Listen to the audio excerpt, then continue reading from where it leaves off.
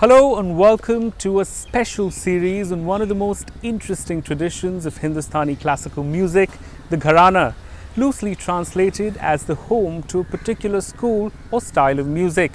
Tracing its origins to the medieval courts of Old Delhi, this is a tradition that's lived through the vagaries of changing patronage, political tempests and technological shifts. Over the next 5 episodes, we'll take you through some of the most famous gharanas of Khyal, that dominating genre of Hindustani vocalism that survives and thrives so many hundred years later, at least in part due to the Gharana tradition. But first, a look at the history of Khyal itself and where it all began.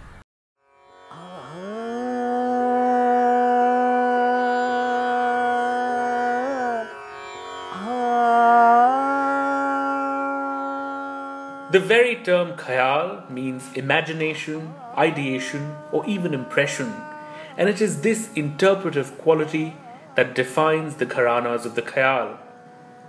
While many believe Khyal has been the creation of the Persian and Arabic influences that came into India, a perfect replica of the form can be found in the 13th century text Sangeet Ratnakar, where it's known as the Rupa Kalapti, a form that can be further traced back to the 8th century text Sadarani Shaili.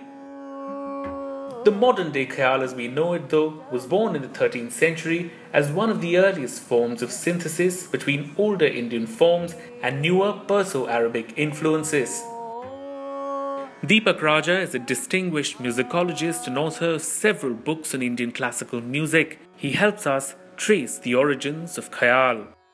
Khyal was born around 13th, 14th century when Hazrat Amir Khusro created, or let's say catalyzed, a fusion between older Indian forms. It remained on the sidelines because once the Mughal Empire came, Mughal Empire was the patron of the Drupad form. So from the 15th to 18th century, Khyal remained a minor form, not having received the patronage of the Mughal court in Delhi. As the Mughal Empire started decaying, musicians from the Mughal entourage, Delhi, Agra and Jaipur, the neighborhood, basically the heart of the Mughal land, they started migrating to smaller principalities. Each of them had his own way of singing Drupad. But the moment they went out of Delhi, it was Khyal that was becoming popular than the rest of the country. And their music intermingled with local musical cultures to develop a distinctive flavor. By the 18th century, as the Mughal Empire with its seat in Delhi collapsed, new kingdoms emerged, whose rulers became the new patrons of music and art. It was in towns like Rampur, Agra, Gwalior and Jaipur that Khyal flourished, taking in many of the local flavors. A lack of easy connectivity between these far-off towns also meant that musicians could develop and retain starkly individual styles that over time became stylistic lineages. These, as we know, came to be known as the Gharanas, each one founded by a genius musician and patronized by a generous king. Gharanas are generally traced back to one founder who was brilliant and original, who acquired a following.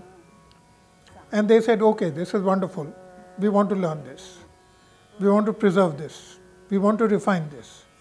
And through a process of rigorous training and indoctrination, that style is passed on from generation to generation. Initially, it started with musicians teaching their own children, which was such a natural thing to do.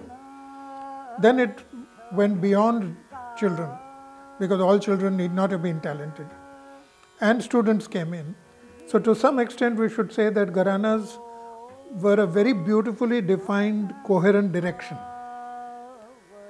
But at some stage, the truly great potential had to outgrow them and look for a larger canvas. I see the formation of a different kind of Gharana now, which I call a Xerox Gharana. A great original musician creates a following anytime. So I think we have a different version of Gharana. The only thing is that the indoctrination process is not all that intensive as it could have been in those days. So Earlier in the Gharana system, there was a transmission of a process. Today we are finding transmission of a product. ऐसी